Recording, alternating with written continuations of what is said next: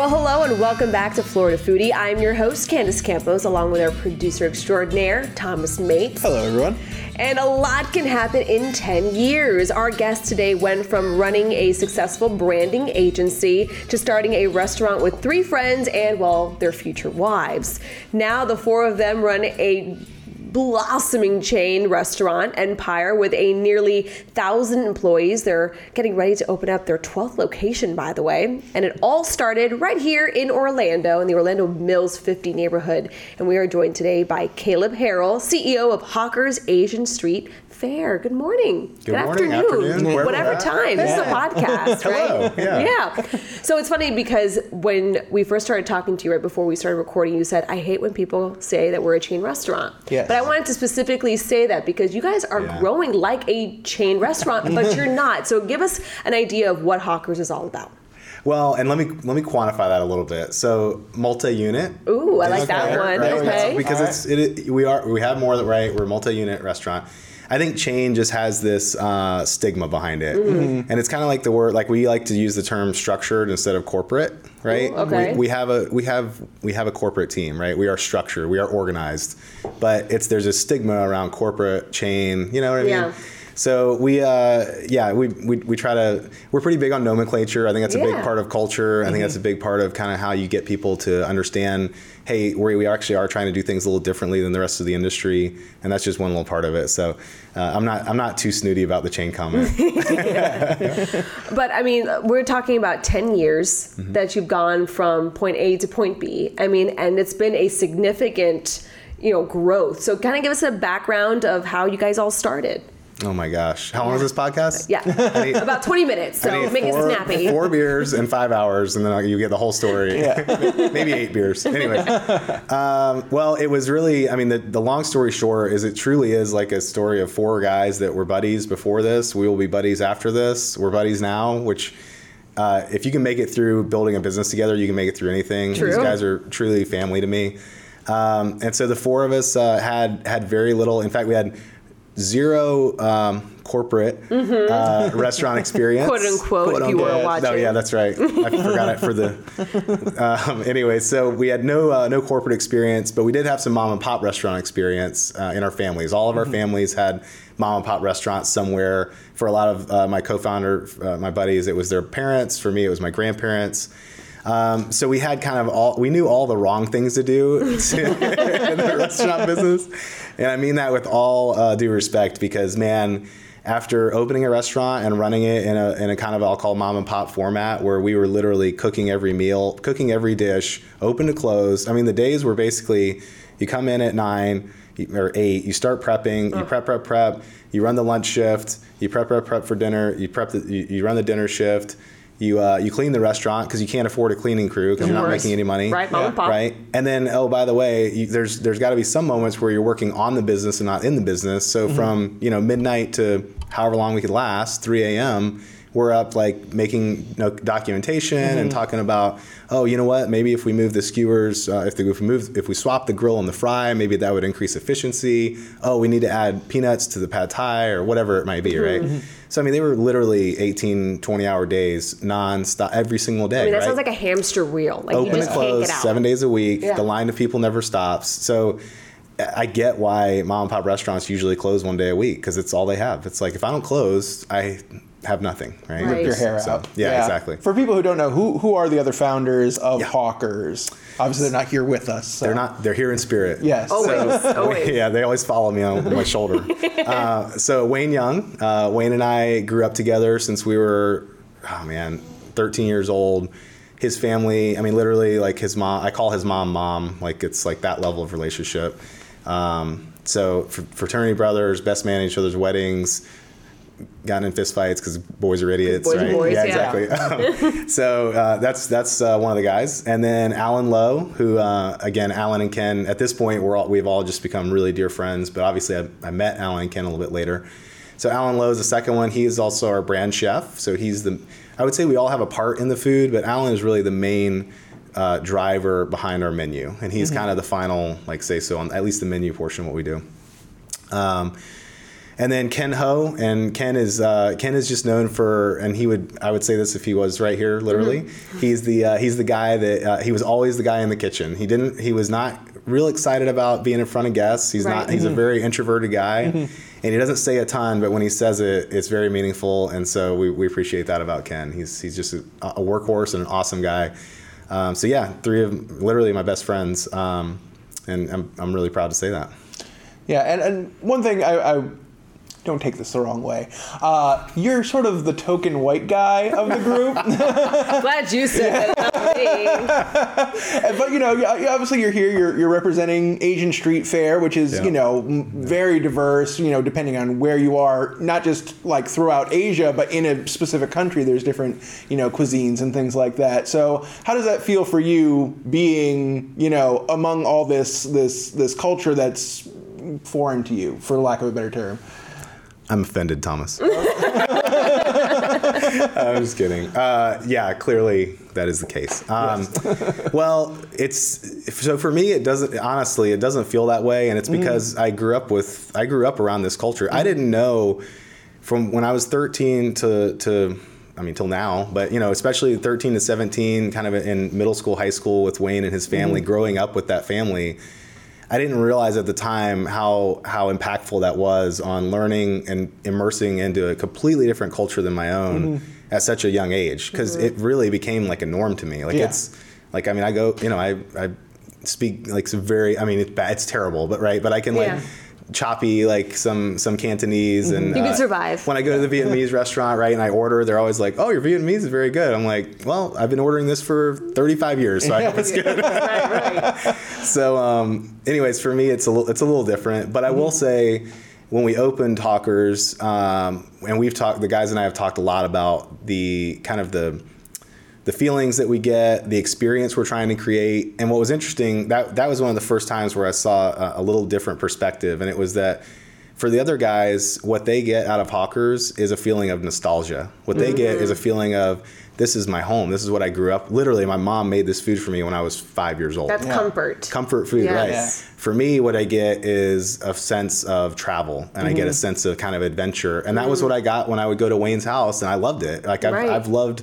adventure and travel and all since I was a kid, and every time I would go, his mom had something new, and whether it was like chicken feet or like I don't know, just some of the craziest stuff, right? And I'd be like, "Oh, this is awesome! Let's try it." And she used to jokingly say, I think it was a joke, that I'm more Chinese than Wayne is, because Wayne was like, "Well, I want like chicken tenders and spaghetti," and I'm like, "Give me the chicken feet, give me the slimy chicken, give me right." So yes, you were like the adopted son for sure. Yeah, exactly. Okay, so you guys are sitting around drinking some beers, and you say, "Hey, let's open up a restaurant." I mean, how did it all come to fruition? Yeah, so really, we diverted somewhere, but basically, it's okay. It's a podcast. We can do that. Can we do that? Can we talk about Cheetos or something weird? Yeah. Oh, later. All right, cool. You need to. So basically, the 4 of us met serendipitously. That's another whole podcast on how we met. It's a really funny story. But anyway, so Alan and Ken were friends prior to the 4 of us getting together, and Wayne and I were friends, right? And so we all met, and we immediately hit it off. We're like, man, these guys are cool. Yeah, these guys are cool.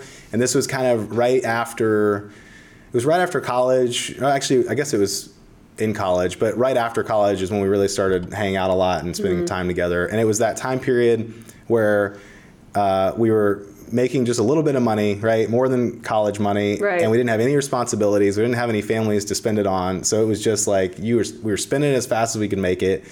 And we all spent that disposable income on travel and on experiences. And the travel always revolved around food. Right. And I think it's a little self-righteous to dub yourself a foodie.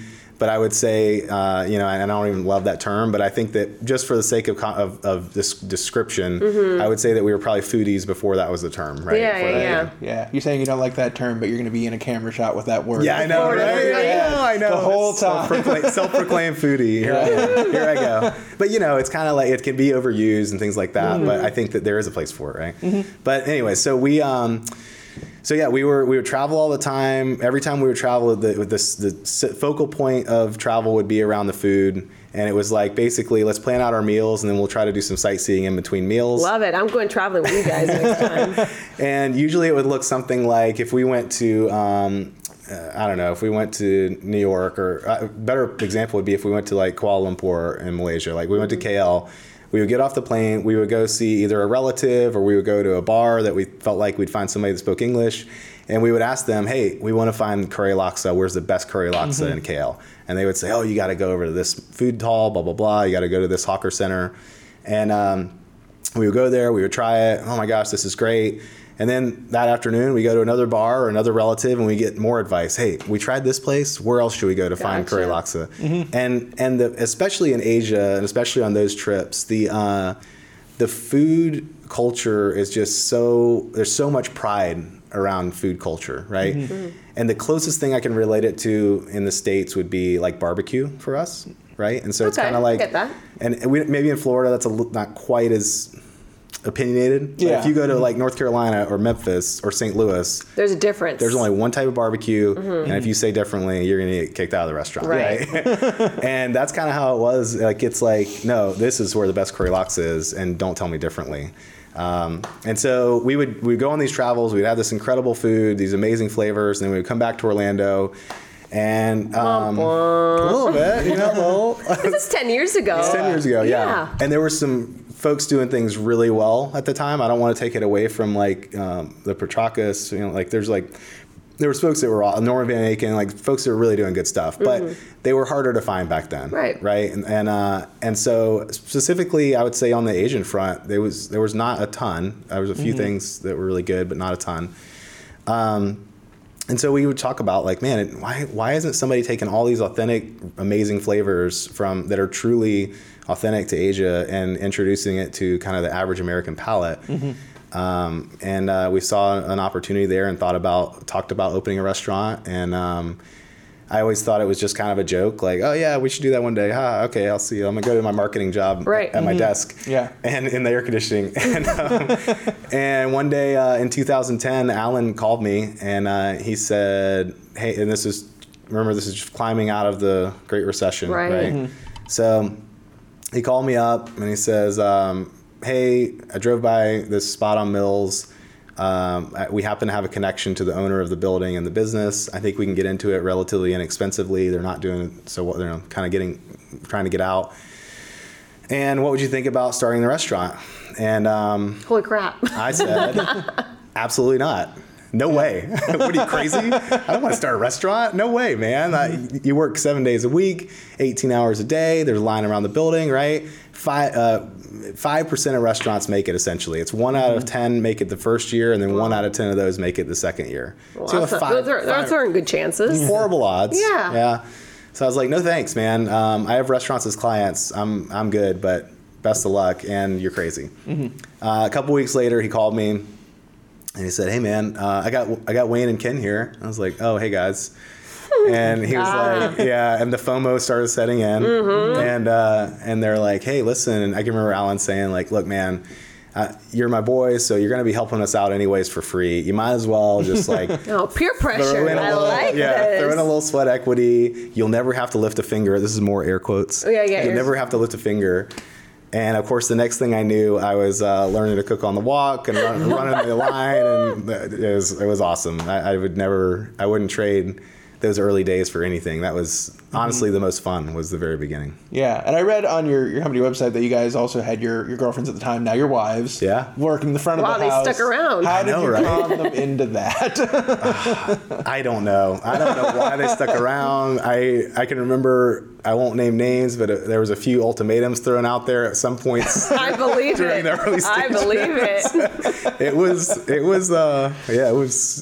tough. It was a big, heavy lift, but we all did it. We were all stronger through it. And I remember when we first, the day before we opened, we literally didn't have enough money to buy chairs to fill the restaurant. I mean, we started this thing on, oh my gosh, like nothing, guys. It was nothing. I sold my truck to contribute my part of the business. Yeah. So that Makes tells me you. sweat.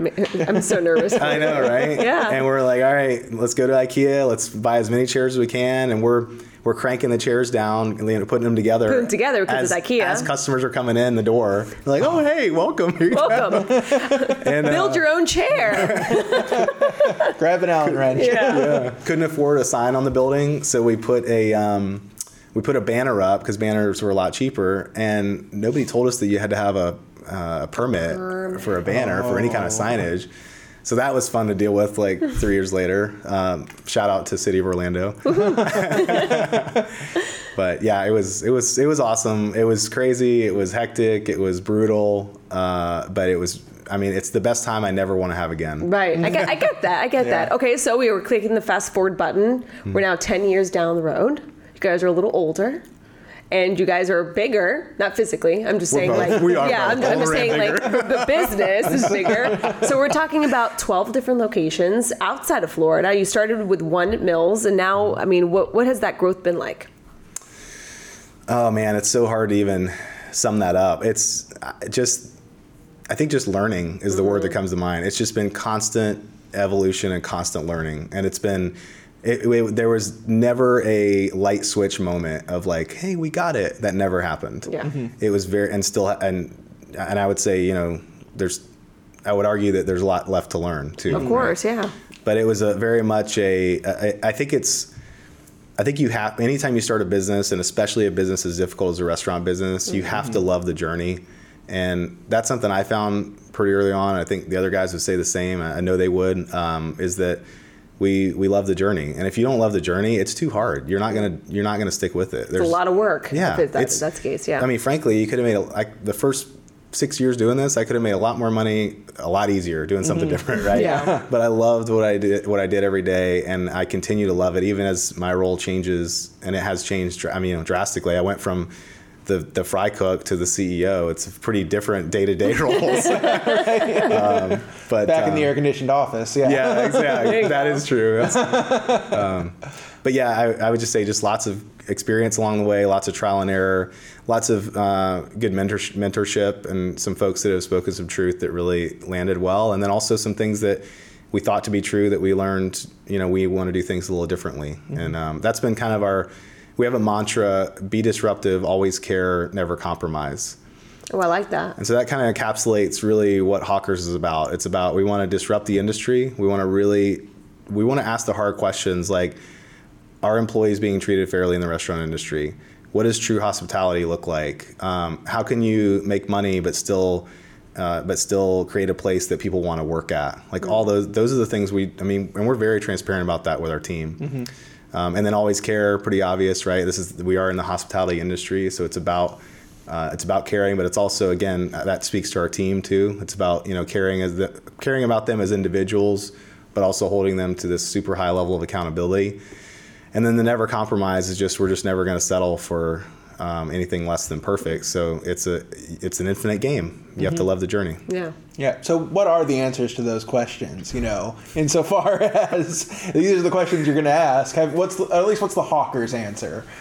As far as employee, taking care of your employees and things like that. Obviously, right now it's been rough. Yeah, it's been rough for hospitality throughout the pandemic, and then there's all these worker shortages, and people are ascribing a lot of different meanings as to why this is happening. So, where are you guys as that stands? I think that there was and maybe continues to be an epidemic in the restaurant industry of. I don't know if it's necessarily just underpaid. I think that I'm sure that's a component of it, but I think just an underappreciation many times. I think that, and I don't think that was just solely driven by the employers. I think that any of these questions that we ask, just like, and I believe this about politics and about economics, right? If there was a silver bullet answer, we'd all be doing it. We'd all be on board. These are very complicated questions that require very complicated, thoughtful solutions, or at least potential solutions. But I think. In general, I think that it's historically been a transient workforce. Historically, the majority of the workforce has not been career oriented. It's been more of a, hey, let me take this job and then I'll go on to the next thing later. And that has driven to maybe some underappreciation from the employers. I think what we're trying to do is create a place where people can really build a career and understand that, hey, this can be a very lucrative career. I mean, many of our managers are making six figures. That's not uncommon at all. And I would say that's probably for a lot of successful restaurant companies, at least the ones that we associate with. But to me, it really boils down to, it's less about dollars and cents. I mean, I'd love to say that we instituted a $15 minimum wage, and that was a big deal for our company. And I would love to say that that's the silver bullet. But I think that is just one criteria, one factor that's kind of encapsulated under this umbrella of be an employer of choice, be a place where people want to go to work every day. And I still do orientations for every new manager that comes on board. And one of the things at the end of the orientation, there'll be anywhere from like 3 to 10 managers. And I'll put 10 telltale signs that you have the hospitality gene, and I'll put it on the screen. And I'll say, I want you to read these 10 signs that you have the hospitality gene, which are things like, I love helping people, I love serving people, I love smiling, blah, blah, blah, whatever.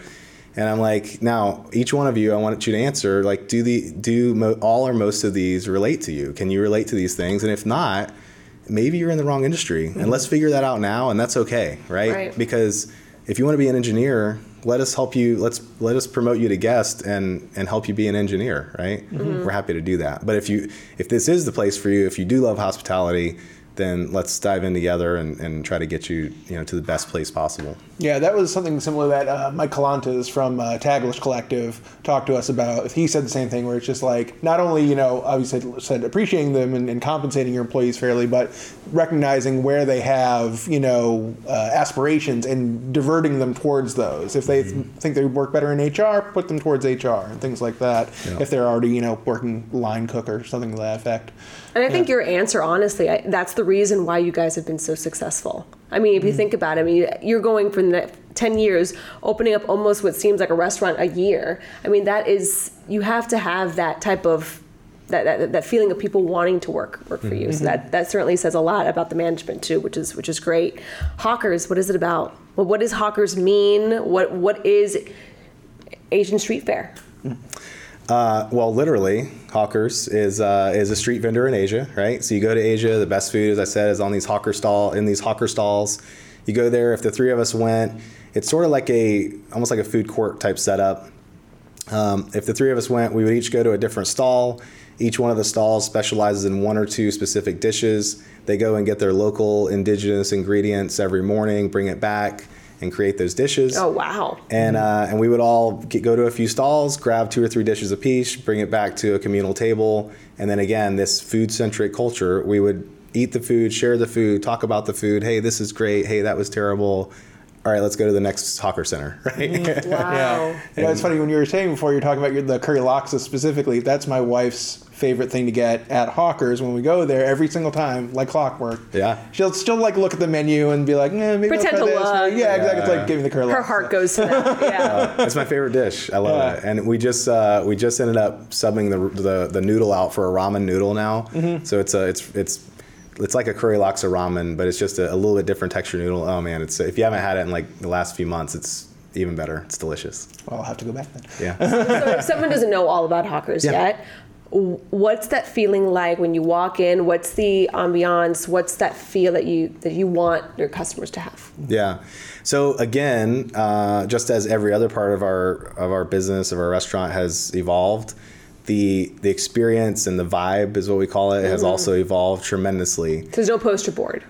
There's what? There's no banner. Oh. Banner. Yeah, exactly. Right. No banner. No IKEA furniture. Yeah, correct. No, all the IKEA furniture broke like 3 months in, to be clear. Makes sense. Sound investment. Yeah, the not for commercial use on the side of the box, that's a real thing. Good to know. Yeah.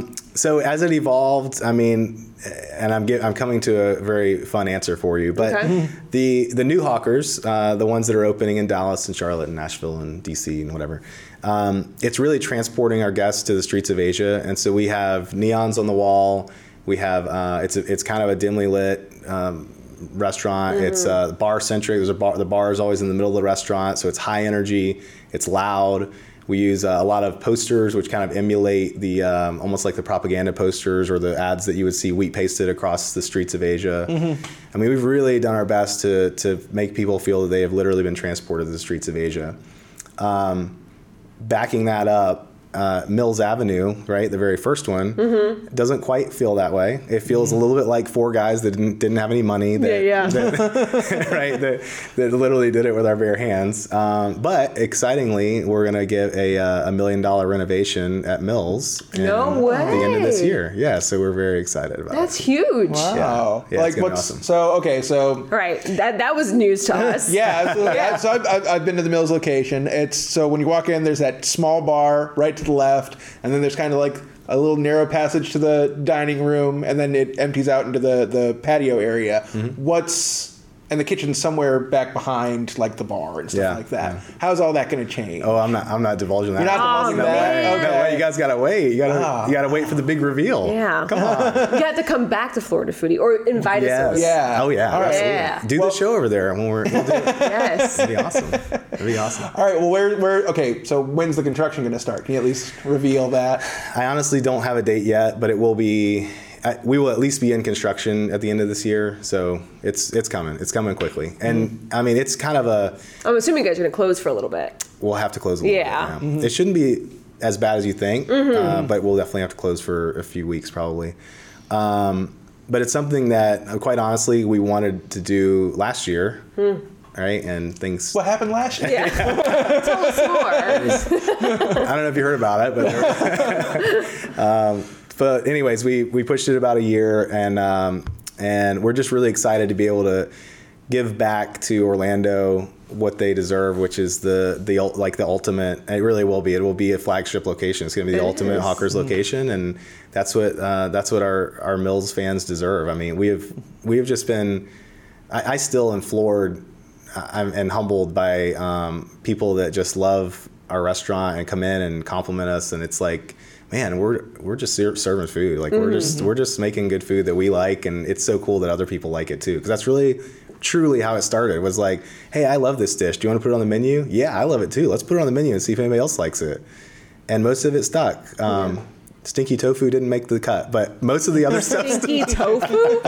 Oh God. Most of the other stuff stuck. So. Yeah, that's awesome. Okay, well, and I always ask at the end of the podcast. I said, "What's your favorite dish?" But you already told us. Curry laksa. Yeah. It's gotta if you be. had a number 2, though. There you go. I don't see chicken feet on the menu, so Chicken feet's not on the that. menu. I was going to ask about chicken feet. Gosh, that's tough. Can I give you like 2 through 4? Okay, sure. All right. So I would get here. I'll give you this. I'm going to write this down so that way I can when I go. This would be my meal. This is my check. Like if you looked at what my guest check is, it would be an order of the Korean fried chicken baos. It would be I can already picture it. An order of beef skewers with our house-made kimchi. It would be a curry laksa, and it would be pan-seared dumplings. That would be my. That's a good batch. And I would not be able to finish all of it, but I'd try my best. So would you say that's the best way to go in? Is that sharing feel? Oh, definitely. Yeah. Over ordering is by far the best. But yeah, no, sharing and absolutely, it's how this food is meant to be eaten is shared, and I think it's just a fun thing when you can go in and order multiple dishes to be able to share the food and again to talk about it and like, oh, I love that. Hey, hand me that. And a couple of things we get out of that. One is it's a time for us to be able to put down our phones, right? I mean, that's kind of we look at dining as the last frontier of human connection. This is like the last place, right, is the dinner table where we can actually not stare at this and have a conversation. Yeah, it is. Yeah, but it's true. It is true. Sorry to all the people who are listening to this on their phones. Yeah, I know, right? Just don't be listening during dinner. That's all we ask. Just pause, have dinner. The other thing that's cool is that scientifically, you could argue, right, that it's a better dining experience to have small plates than it is to have an entree. And here's the reason. I totally agree. Here's the reason. Always. There you go. You can take this to the bank and cash it. Every time your palate is introduced to a new flavor, endorphins are released. So you can imagine when you're going through that steak, right? The first 2 bites are amazing. By the end of it, you're like, all right, I'm kind of just done with this. Yeah. Just going through But when you go to small plates, tapas or hawkers or whatever, and you're trying multiple things, you're constantly, right? Those endorphins are constantly getting released, and you're like, oh, this is great. Oh, this is great. So you're basically saying that like eating small plates is like working out. It's the same. Yeah. I mean, more or less, yeah. Yeah. It's scientific. It's not me. This man's a Scientologist, clearly. All right, so where can people find you? Obviously, Mills. What's your social? Yeah, eathawkers.com, at eathawkers on Instagram, and then we've got our Mills location across from Track Shack. Shout out to Track Shack. Woo! Yeah. That's been our icon for mapping for the last 10 Everybody years. knows. Everybody knows it. And then we have one in Windermere as well, which is over on Conroy Windermere Road at the corner. I think I covered it. Is that everything? Yeah. And then 12 other locations. I mean, 12 different and if you're locations. traveling, look for them. Every location has a very unique build out. They're not cookie cutter at all. So nice. it's fun to go and kind of see the different locations and see how we've evolved the concept. And I won't spoil it, but there's really fun little Easter eggs in every location that we put in from a design standpoint. Can't wait for the renovation though. That's gonna be awesome. Fun. Yeah. That's going to be exciting. Excellent. Yeah. Well, thank you so much for joining us, for talking with us, and of course, give all the best to all the buds too. I will. Thank you guys. Absolutely. Appreciate it. Yeah, thank you. Keep the hair going. Oh, yeah, me too. I have the shortest hair here. Thank you for listening to Florida Foodie. We'd also like to thank our guest Caleb Harrell, CEO of Hawkers Asian Street Fair. You can find Hawkers online at eathawkers.com. You can also search Eat Hawkers on Facebook and Instagram. You can find Candace Campos on social media. She's on Twitter, just search @CandaceNews6, and on Facebook, search Candace Campos News 6. Also, a big thank you to our technical producers, Derek Mosier and Ryan Haley. I'm the show's producer, Thomas Mates. Florida Foodie is available to download wherever you get your podcasts. Please take the time to rate and review us. You can find videos of all of our podcasts at clickorlando.com/podcasts. And to keep up to date with all the latest foodie news, head to clickorlando.com/FloridaFoodie.